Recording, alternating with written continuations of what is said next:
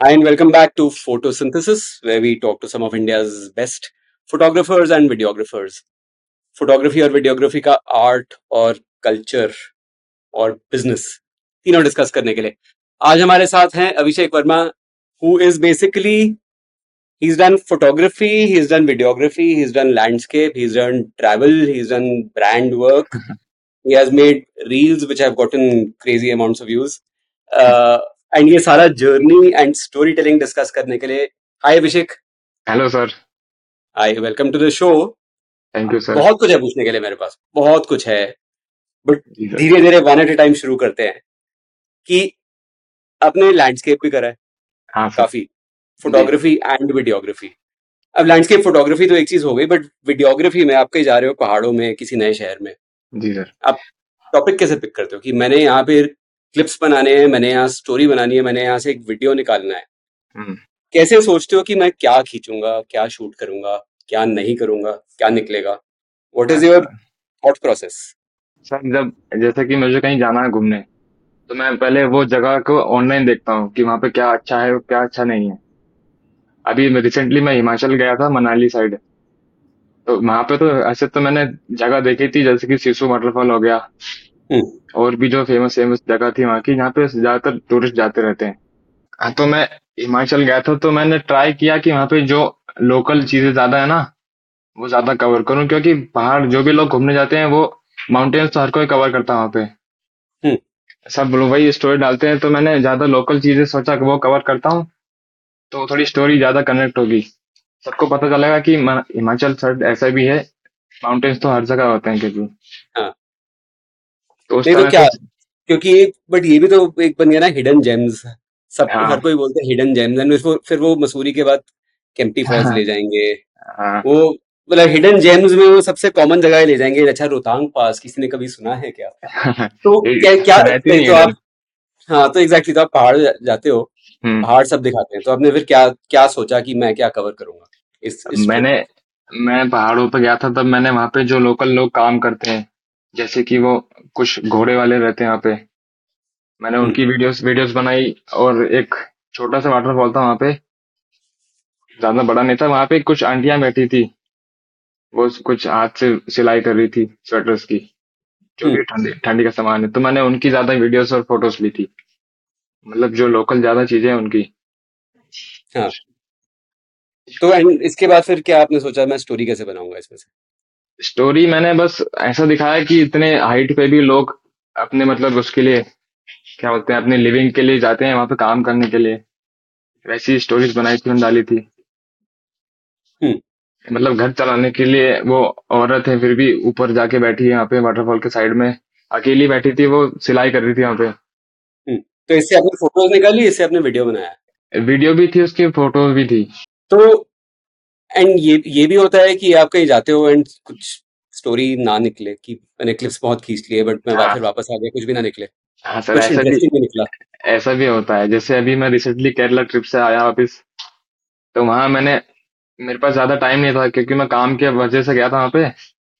तो रैंडम मैंने बस जो जो मुझे दिखा, मैंने उसकी वीडियोस बना ली, इसको शूट कर लिया. लेकिन हम्म. मेरे पास अभी उसको ऐसे स्टोरी लाइन में डालने के लिए कुछ आइडियाज नहीं है, तो ऐसी पीसी में रखी हुई है सारी वीडियोस. बट ये कितना होता है कि स्टोरी पहले निकले या स्टोरी बाद में निकले? सो सर, अगर आप ट्रिप के पहले सब प्लान करके जाओगे, हम्म. तो वो स्टोरीज अच्छी बन जाएगी. अगर आप जिस हिसाब से आप प्लान करके गए हो, वो सारी रिकॉर्ड किया आपने वहां जाके. जैसे कि मान लो हम यहाँ से ट्रिप मैं प्लान कर रहा हूँ कि मुझे ये सीन चाहिए, मैं सारे लिख हम्म. के ले जाऊंगा कि मुझे इतने माउंटेन्स के सीन चाहिए, या फिर ये विलेज के चाहिए.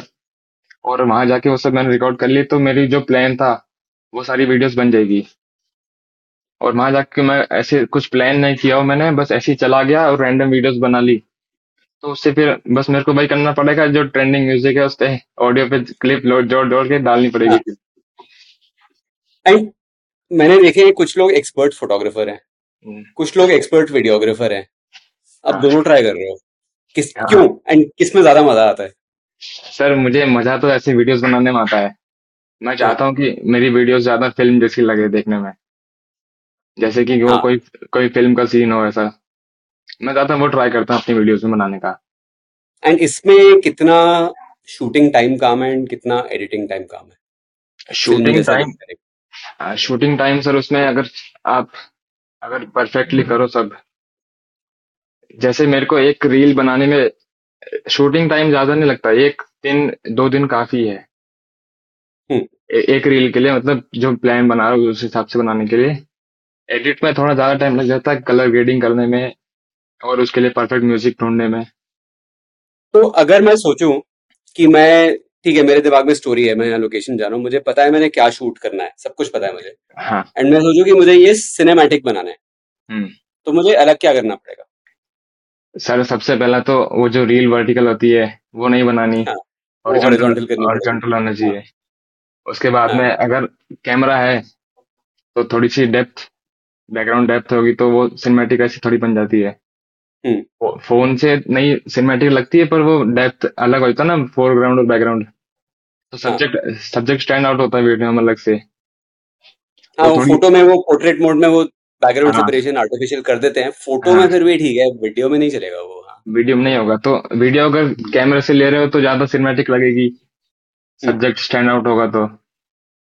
और दूसरा हॉरिजॉन्टल हो गया। अब फिर उसमें ट्राई करो कि नेचुरल कलर्स हो, और मतलब इतने ज्यादा पंची भी ना हो कि वो फिर आर्टिफिशियल लगे। ऐसा कुछ रहते हैं जो कलर्स बहुत ज्यादा सैचुरेट कर देते हैं वीडियोस में। जितने भी सिनेमैटिक मैंने आज तक मूवीज देखी है, जो भी देखा है, सब में नेचुरल कलर्स होते हैं, ज्यादातर कमी होते हैं सैचुरेशन से। 100% हम्म। सैचुरेशन रहती है, तो वीडियोस में कलर्स 90-95 तक करके रखते हैं सब। हम्म। तो बेसिकली कॉन्ट्रास्ट नॉर्मल रखो, थोड़ा हाँ। नॉर्मल, सैचुरेशन थोड़ा ज्यादा मत करो, पुश मत करो। हम्म। हाँ। हम्म।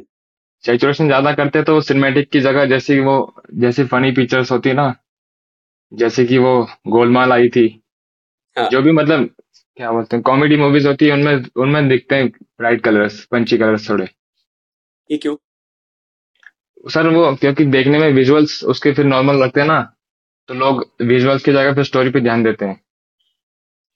अब जैसे कि डीसी की मूवीज रहती है, जैसे बैटमैन हो गई, हम्म। वो ज्यादातर डार्क कलर यूज करते हैं ताकि मूवी ज्यादा सिनेमैटिक लगे। यार ये मुझे आज तक रिलेशन, एक्चुअली हाँ, ये मुझे समझाओ थोड़ा, एक चीज इंटरेस्टिंग टॉपिक है। देखा हाँ। आपने गेम ऑफ थ्रोन्स? नहीं, गेम ऑफ थ्रोन नहीं देखा मैंने। हाँ, उस पे वो लास्ट सीजन 2 एपिसोड थे, इतने डार्क थे, एंड मेरा टीवी थोड़ा विंडो के पास है, मुझे कुछ दिख ही नहीं रहा, तो ये क्यों करते हैं सिनेमैटिक लुक के लिए? बट सिनेमा तो हम बहुत सालों से देख रहे हैं, ये थोड़ा नया ट्रेंड लग रहा है मुझे कि ज्यादा डार्क हो रहा है सब कुछ। सिनेमैटिक में आजकल लोग ट्राई करते हैं कि जो सब्जेक्ट है सिर्फ वो दिखे, बाकी चीजें बिल्कुल डार्क रहती है, ताकि उसमें हम्म। सिर्फ सारा ध्यान मेन सब्जेक्ट पे जाए। और कलर्स, जो बाहर के लोग हैं, मतलब जो फॉरेन वाली मूवीज रहती है, ज्यादातर आजकल सारी डार्क डार्क आती है। ये स्टोरी टेलिंग के लिए है या ये टेक्निक के लिए है, कि स्टोरी नहीं टेलिंग सर, के लिए ज्यादा स्टोरी। डार्क करेंगे तो ज्यादा ग्रिटी लगेगा, ज्यादा रियल लगेगा, मतलब स्टोरी टेलिंग पर्सपेक्टिव से, कि नहीं ज्यादा सर, वो सीरियस टॉपिक है? उसकी थीम पे डिपेंड रहता है मूवी की। हम्म।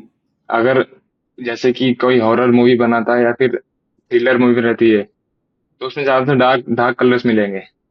हम्म। क्योंकि मुझे डराना है लोगों को। हाँ। तो ज्यादा चीजें ना दिखे, जो मेन सब्जेक्ट है उस पर ध्यान जाए, तो लोग जल्दी उसको कैच कर लेते हैं उसको। और जो कॉमेडी मूवीज रहती है, जो भी मतलब टीवी सीरियल्स आते हैं, सारे ब्राइट कलर्स रहते हैं, पंची कलर्स रहते हैं। हम्म। तो ये आपने कहाँ, लाइक कोई कोर्सेज करे, कैसे सीखा ये? नहीं किसी सर, ने वो अगर तो सीखना है नोटिस, या सिर्फ मूवीज देखते रहो, मूवीज देखते रहो, मूवीज देखते रहो? मूवीज देख देख के नोटिस किया, तो बाकी यूट्यूब पे मिल जाता है। हम्म। तो नोटिस करना है, वो सबसे मेन चीज होती है। कुछ देख रहे हो तो उसमें नोटिस करो। हम्म। तो एंड ये जो आप स्टोरी टेलिंग करते हो किसी ट्रिप पे जाते हुए, जी सर। ये, तो एक तो होता है ब्रांड वर्क, हाँ। जो काम है, हम्म। पेड वर्क है, राइट? हम्म। दूसरा होता है अपने लिए, हाँ। राइट? ऐसा हुआ है कि कभी ब्रांड वर्क करने गए एंड स्टोरी ना आए? सर ऐसा भी हुआ था, जब मैं रियलमी के एक स्मार्टफोन की शूटिंग कर रहा था ना, हाँ। तब यहाँ एक पास में एक जंगल है, वहां पे गया था मैं स्टोरीज बनाने। हम्म। मतलब अपनी जो वीडियोस मैंने स्क्रिप्ट लिखी थी वो पूरी करना गया था, लेकिन कुछ कारण की वजह से वहां पे मेरे को वो वीडियोस पूरी हुई नहीं। मतलब मैंने कुछ सोचा था कुछ ट्रांजिशंस लगाऊंगा उसमें मैं, तो वो स्टोरी के हिसाब से मेरे को फिर जमे नहीं, तो मैंने उसको सिर्फ नॉर्मल बनाना सोचा। हम्म। क्योंकि वो बाद में म्यूजिक के साथ वो ट्रांजिशंस मैच नहीं हो रहे थे। तो वो भी एक बहुत मेन पार्ट है कि जब कोई ट्रांजिशन वाला वीडियो सोच रहे हो तुम लोग, तो उसके हिसाब से फिर म्यूजिक सिलेक्शन भी अच्छा होना चाहिए। हम्म। तो जितनी मान लो स्टोरीज अच्छी है अगर आपकी और ऑडियो उसमें ठीक नहीं लगा, तो वो वीडियो इतनी अच्छी लगेगी नहीं फिर भी। तो ऑडियो चूज कैसे करते हैं? स्टोरी मूड के टेलिंग। हिसाब से कैसे कैसे चूज होता है? हाँ सर, वो जो वीडियो के हिसाब से जो तुम लोगों को बताना चाहते हो, हम्म। जैसे कि मुझे मान लो बताना है कि कोई एक्शन वाली वीडियो बना रहा हूँ मैं, जिसमें फास्ट फास्ट मूवमेंट है, उसमें अगर आप स्लो म्यूजिक लगा दोगे तो हम्म। लोग बोर, उसको देखेंगे नहीं, बोर हो जाएंगे स्टार्टिंग में। भले उसमें स्टार्टिंग में एक्शन ज्यादा हो पर म्यूजिक स्लो रहेगा ना, तो लोग ज्यादा उसको खास देखते हैं, ध्यान नहीं देते उस पर। जितना और म्यूजिक इसमें ट्रेंडिंग म्यूजिक का कितना रोल है फिर रील बनाते हुए स्पेशली? कि अच्छा मैंने मैंने ये देना है बट अभी चलेगा एज ट्रेंडिंग तो मैं वही लगा नहीं दूंगा, तो सर, आजकल इसका कितना आजकल रोल तो है? सर, आजकल तो मुझे लगता है कि लोग म्यूजिक देख के वीडियो बनाते हैं। मतलब पहले पहले वो ऑडियो सिलेक्ट कर लेंगे कि हाँ। मुझे मुझे इस ऑडियो पे वीडियो बनानी है, फिर उसके हिसाब से वो स्क्रिप्ट लिखते हैं कि मुझे ऐसी वीडियो चलेगी, इस पे ऐसी चलेगी। हम्म। क्योंकि आजकल एंड ये सबको। तो आप तो इंस्टाग्राम पे बहुत रील्स बना रहे हो, तो आपने कितना फर्क पड़ता है ट्रेंडिंग म्यूजिक से? सर उससे फर्क तो पड़ता है, थोड़े प्रोफाइल विजिट्स बढ़ जाते हैं। हम्म। कभी वो अच्छी कनेक्ट हो गई इंस्टाग्राम से वीडियो, तो चल जाती, तो फॉलोअर्स बढ़ जाते हैं उससे। एंड इस पे तो आपके मैंने दो रील्स देखे थे जो बहुत पॉपुलर हो गए। एक था केरला में आपने शूट करा हाँ। ओप्पो के लिए। नहीं एक था सर, एक वो केरला केरला का नहीं है, वो नागपुर का है, मेरे घर के वो आगे का नागपुर सीन का है। है, सॉरी सॉरी, हाँ नागपुर का शूट फॉर ओप्पो। हाँ। हाँ। मुझे अब रेन स्टोरी टेलिंग दिखा रहे हैं। हाँ सर। सेकंड है आपका एक कैट का वीडियो जिसका 4 मिलियन व्यूज, 4 मिलियन व्यूज। हाँ। तो इसका व्हाट वाज योर एक्सपीरियंस? ये वायरलिटी थोड़ा आ गया। हाँ। एक तो can you predict from your own work कि हाँ यार ये कॉन्फिडेंस है मुझे, ये बहुत तगड़ा बना है, हाँ। ये बहुत चलेगा, राइट? सर। हाँ। ये क्या आप प्रेडिक्ट कर सकते हो या थोड़ा लक है, थोड़ा सर मिक्स है? प्रिडिक्शन प्रिडिक्शन इतनी ज्यादा चलती नहीं इंस्टाग्राम पे आजकल, उनका जो एल्गोरिदम है वो पता नहीं हम्म। कब चेंज हो जाता है। लेकिन अगर जैसे कि मेरी कोई वीडियो मैंने बनाई, हाँ। वो पहले मैं अपने घर वालों को दिखाता हूँ सबको। वो देख के अगर उनको अच्छी लगती है, वो सोचते हैं हाँ अच्छी है, तो मैं उसको आगे अपलोड करता हूँ। नहीं तो मेरे घर वाले मेरे को बता देते हैं हम्म। कि इतनी इतनी अच्छी नहीं लग रही है, मतलब ठीक ठाक है, ऐसी ऐसी है। एक तरह का ये भी पब्लिक रिव्यू मिल जाता है मेरे को। तो उस हिसाब से फिर बाद में मैं कोई म्यूजिक मैंने सिलेक्ट किया है वीडियो के हिसाब से, तो उसको मैं ऐसे क्या बोलते हैं उसको, मतलब वीडियो को और मैं विजुअल्स साथ में देखता हूँ ना म्यूजिक के साथ, तो मुझे ऐसा लगता है कि हाँ वो वीडियो अच्छी दिख रही है, तो मैं उसको अपलोड करता हूँ। फिर बाद में जो, जैसे कि आपने अपलोड कर दी वीडियो को और 1-2 मिनट लगी, उसके बाद मान लो कोई अनफॉलो, जो मतलब अपने फॉलो नहीं करते, उनके लाइक्स हम्म। आए हैं अपने पास, लाइक्स हम्म। आते हैं, कमेंट्स आते हैं, जो अपने फॉलो नहीं करते, तो आप प्रेडिक्ट कर सकते हो कि रील वायरल हो सकती है। एंड इससे अपलोड। वायरल होने के बाद क्या इफेक्ट्स होते हैं? लाइक फॉलोअर काउंट बढ़ता है, ब्रांड्स हाँ। कांटेक्ट करते हैं, क्या आपने हाँ। देखा है?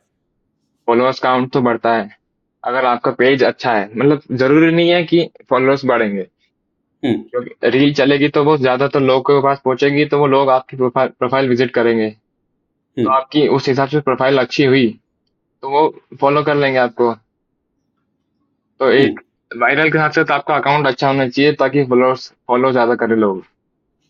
एंड सर ब्रांड कोलेबोरेशन पे आते हैं, जैसे ही मैंने ये जो आप अभी बात कर रहे थे ओप्पो के रील की, जब मैंने वो रील अपलोड की थी तो मेरे पास ऑलमोस्ट तीन तीन डायरेक्टर थे, मतलब ज्यादा बड़े नहीं है, शॉर्ट फिल्म्स बनाते हैं तीनों। हम्म। हम्म। एक एक छत्तीसगढ़ के थे, और एक शायद बेंगलोर के थे, और एक केरला का था।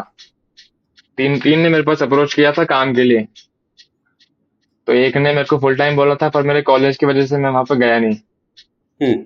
एक केरला वाले सर ने मेरे को बुलाया था, तो वहाँ एक हफ्ते काम था, तो मैं उनको मैंने हाँ बोल दिया। उन्होंने बोला मैंने आपकी रील देखी थी केरला, ये मुझे लगा केरला में शूट किया उन्होंने उन्होंने भी ये बोला था मेरे को कि ये हाँ। केरला केरला के सीन्स लग रहे हैं। मैंने कहा नहीं, नागपुर के, मेरे घर के आगे के हैं। तो उन्होंने कहा कि आपकी वीडियो मेरे को अच्छी लगी, हम्म। तो मुझे भी ऐसा कुछ बनाना है मेरी शॉर्ट फिल्म के लिए, तो आप यहाँ आ जाओ केरला में। तो मैं वहां पे गया था अभी उनके काम के लिए। तो वो एक ग्रेट। थोड़ा थोड़ा काम का हम्म। एक्सपोजर एक्सपोजर मिल जाता है, ऐसी रील वायरल होती है तो। Hmm. That's very interesting. And ये कैट वाला वीडियो इतना पॉपुलर आपको क्या लगता है, क्यों इतना ज्यादा? लाइक ठीक है, हाँ। Even with a lot of your reels have gotten popular, ये तो और हाँ भी ज्यादा लाइक नेक्स्ट लेवल पहुंच गया। हाँ, वो सर क्यों, मेरे को what do you think are the reasons? उसके सर दो दो रीजन मैं बोल सकता हूँ। एक तो वो कैट का है, थोड़ा एटीट्यूड जैसा लगता है उसमें, हम्म।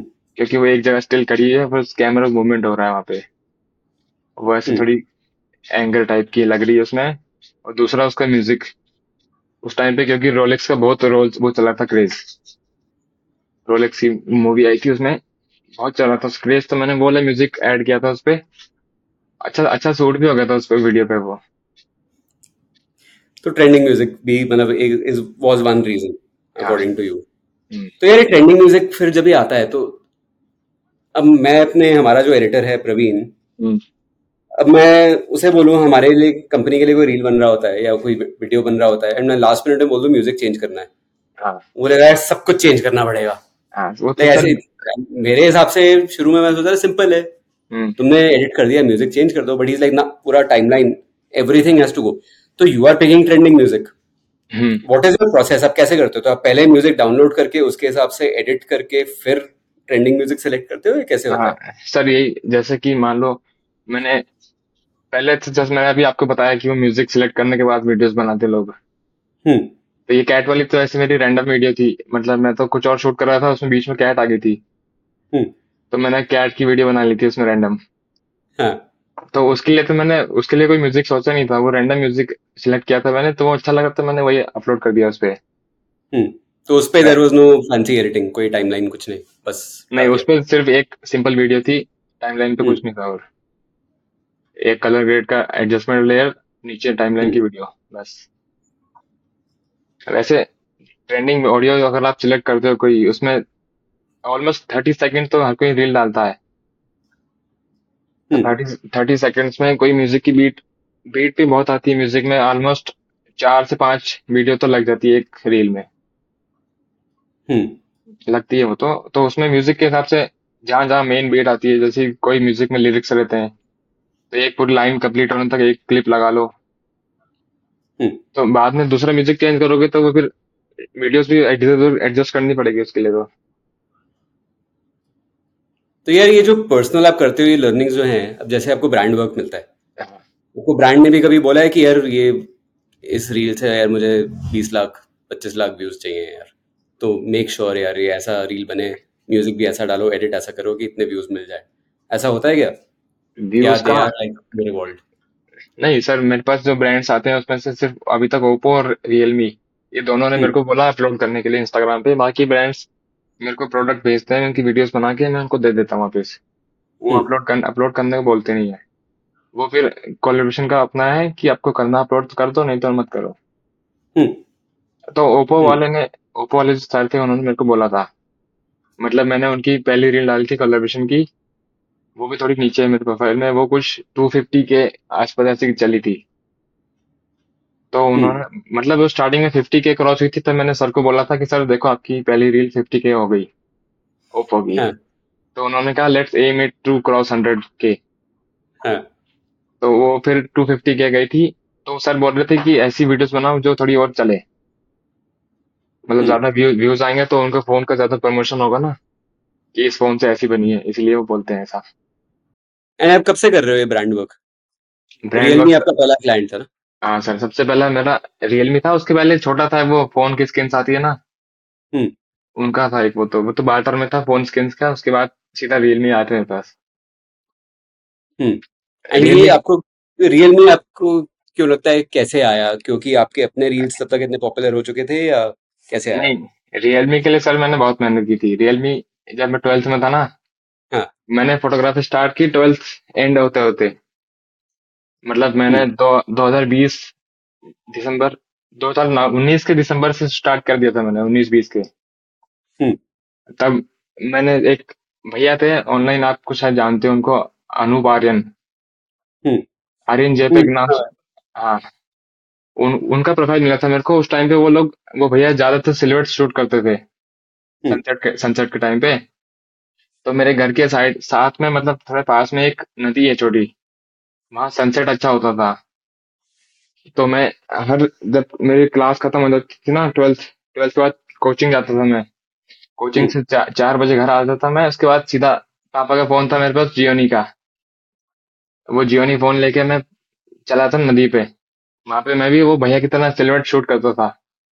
तो वो अनूप आर्यन जो भैया है, आर्यन जेपेग, उनकी तरह हाँ। मैंने सोचा मैं भी सिलवट शूट करता हूँ, क्योंकि मेरे पास इतना आइडिया नहीं था उस टाइम पे, स्टार्ट किया था मैंने तो। हम्म। पापा का फोन लेके मैं जाता नदी पे। और साथ में मेरा एक दोस्त दोस्त रहता था, दोनों हम जाते थे, गाँव जाके सिलवट शूट करते थे हम लोग। फिर एक दिन उन्होंने स्टोरी डाली कि रियलमी ने उनको फोन भेजा है। तो हाँ। मैंने सोचा इनको फोन क्यों भेजा होगा। फिर मैंने उनका अकाउंट देखा, तो मैंने धीरे धीरे सारी मेरा अकाउंट पे लगभग 50-60 सिलवट के शॉट्स सारे भर दिए। हम्म। मतलब रोज एक जाता, मैं एक फोटो लेके आ जाता, उसको अपलोड करता था, साथ में रोज रियलमी को टैग करता था मैं। उनका एक हैशटैग था शॉट ऑन रियलमी, और साथ में टैग हाँ। करता था। तो अच्छा। हाँ। स्टोरीज पे, पोस्ट पे, जहां मेरा पॉसिबल था सब जगह उसको टैग करता था मैं, रियलमी को। तो वो मैंने कुछ 8 या 10 महीने कंटिन्यूस पोस्ट की। उसके बाद एक दिन मेरे पास सर का कॉल आया था, हम्म। रियलमी रियलमी के जो मैनेजर थे उनका। उन्होंने कहा कि हमारा एक कंपटीशन चल रहा है, ट्रैवल विद माधव, ये नाम था कंपटीशन का। तो वो उन्होंने बोला था कि तुम भोपाल में रहते हो, तो हमको भोपाल के कुछ फेमस मॉन्यूमेंट्स, आर्किटेक्चर्स, और जो वहाँ का ट्रेडिशन है, उनकी फोटोज चाहिए, हम आपको फोन देंगे।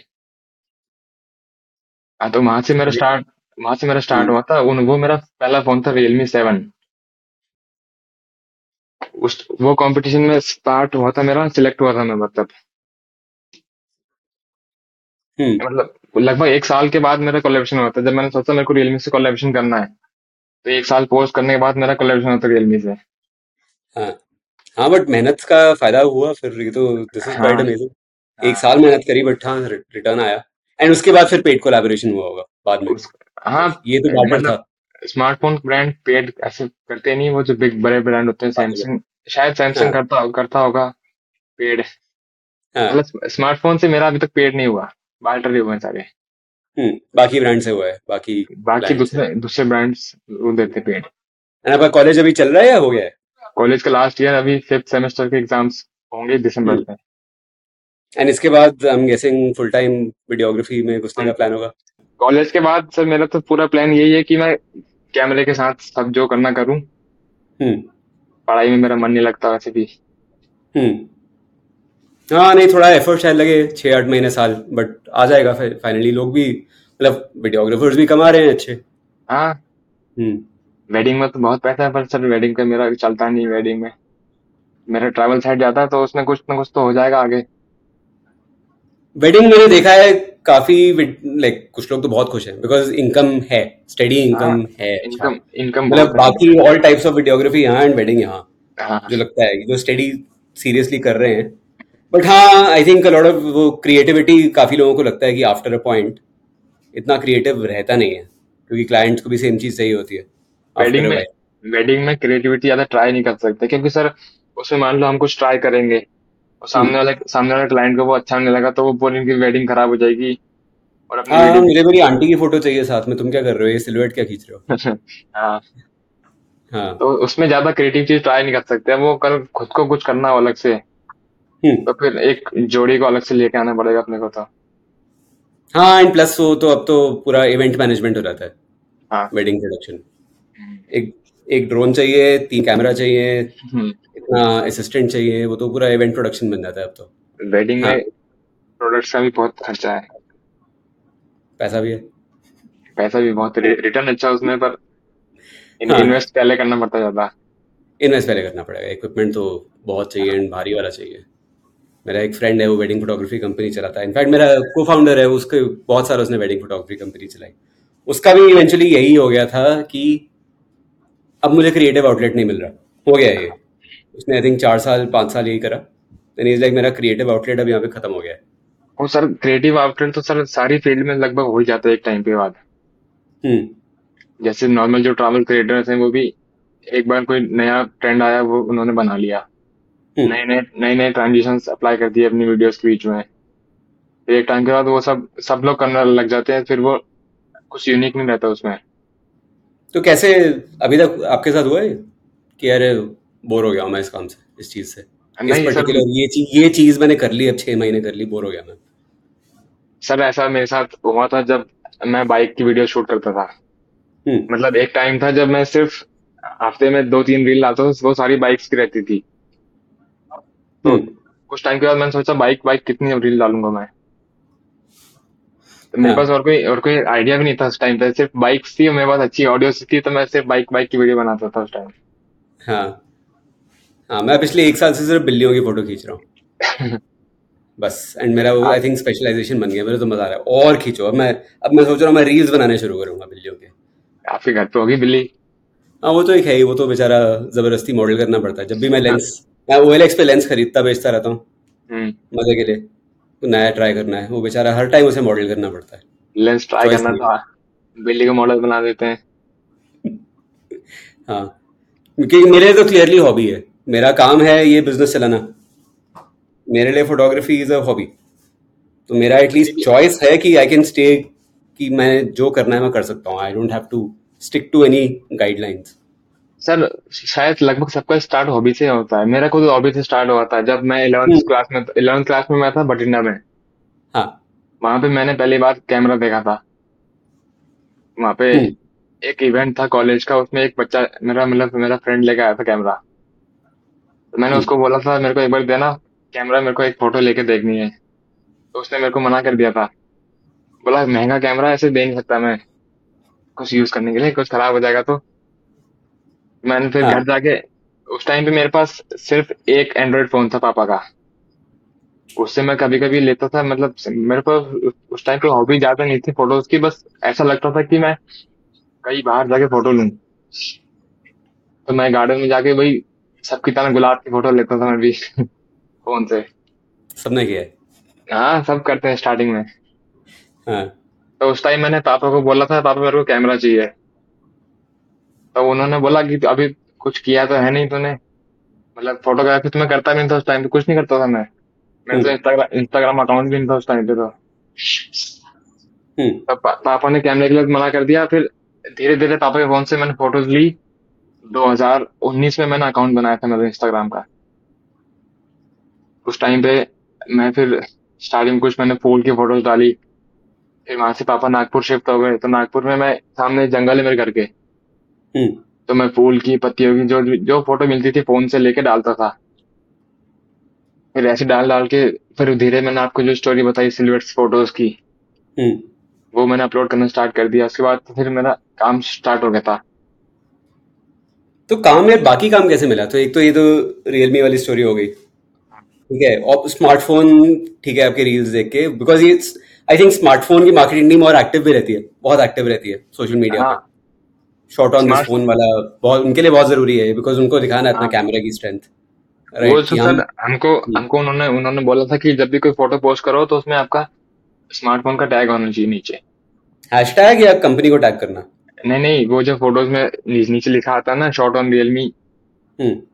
वो वाला। अच्छा, वो फोटो में वाटरमार्क डालना चाहिए। हाँ, वाटरमार्क रहना चाहिए। हम्म। तो आप जो आप टैग कर रहे थे अपने हम्म। फोटो में रियलमी को, तो वो वाटरमार्क डाल रहे थे या हैशटैग डाल रहे थे या कंपनी नहीं, को टैग कर रहे थे फोटो में? उस टाइम पे तो मैं सिर्फ टैग और हैशटैग यूज करता था, क्योंकि मेरे पास रियलमी का स्मार्टफोन नहीं था। तो वो हम्म। शॉट ऑन रियलमी तो पॉसिबल नहीं था मेरे लिए। हम्म। मेरे पास जियोनी का स्मार्टफोन था पापा का। हम्म। उससे उससे मैं फोटोज लेता था, तो वो सिर्फ मैं टैग करता था। हम्म। तब उन्होंने मेरे को फोन दिया, उसके बाद से मैंने शॉट ऑन रियलमी यूज किया था फिर।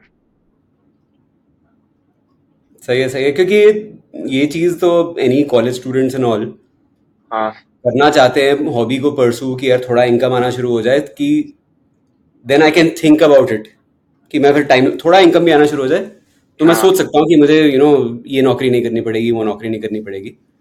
पहला प्रूफ पॉइंट चाहिए होता है लोगों को यार, कि कोई मेरे मुझे पे करने को तैयार है हाँ हाँ। For my work.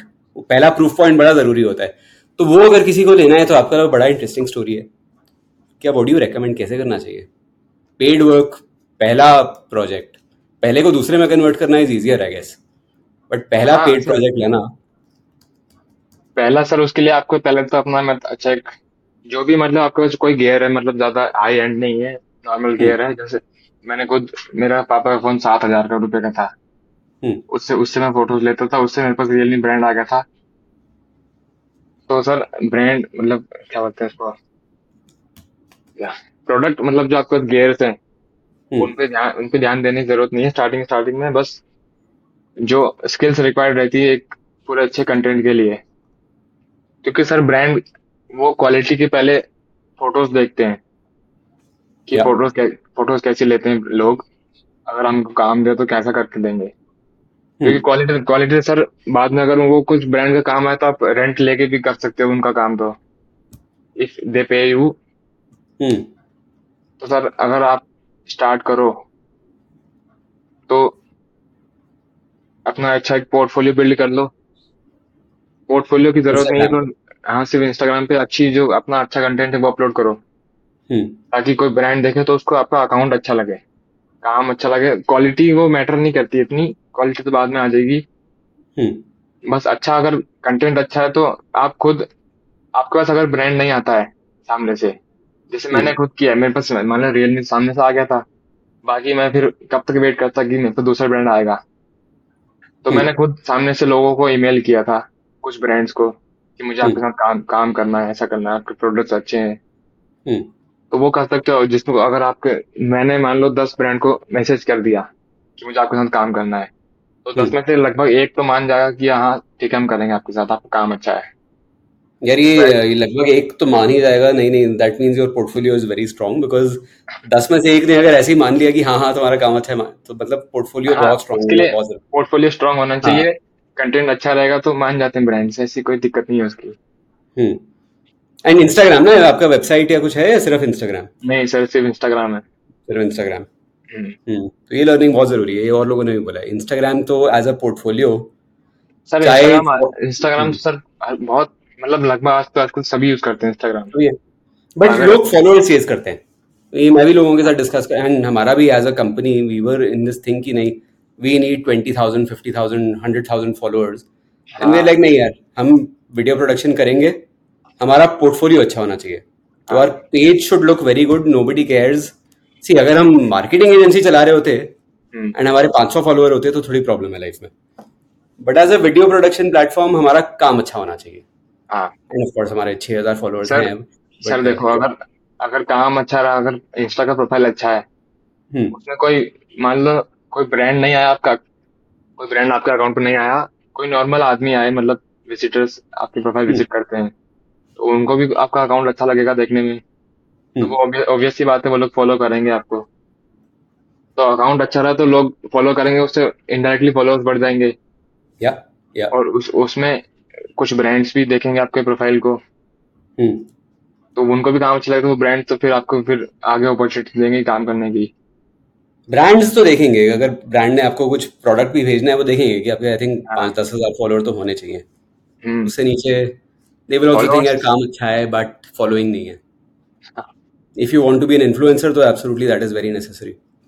सर जिनको मतलब अपना ब्रांड आगे ज्यादा लोगों के साथ पहुंचाना है, वो लोग तो फिर फॉलोअर्स ही देखेंगे। या, ये फर्क है इन्फ्लुएंसर लेवल एंड अपना पर्सनल पोर्टफोलियो में। I think that is a good note to end this conversation. Thank you so much Abhishek, यार ये काफ़ी इंटरेस्टिंग था एंड आई थिंक नए लोग जो घुसना चाहते हैं इनके लिए काफ़ी प्रैक्टिकल एंड यूजफुल एडवाइस था। हाँ सर। हाँ, we will share the videos you talked about on the video itself. And thank you so much for joining us. Thank you sir. Bye bye, everyone. See you next week.